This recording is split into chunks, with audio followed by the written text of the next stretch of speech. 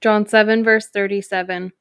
On the last and greatest day of the festival, Jesus stood and said in a loud voice, "Let anyone who is thirsty come to me and drink. Whoever believes in me, as scripture has said, rivers of living water will flow from within them."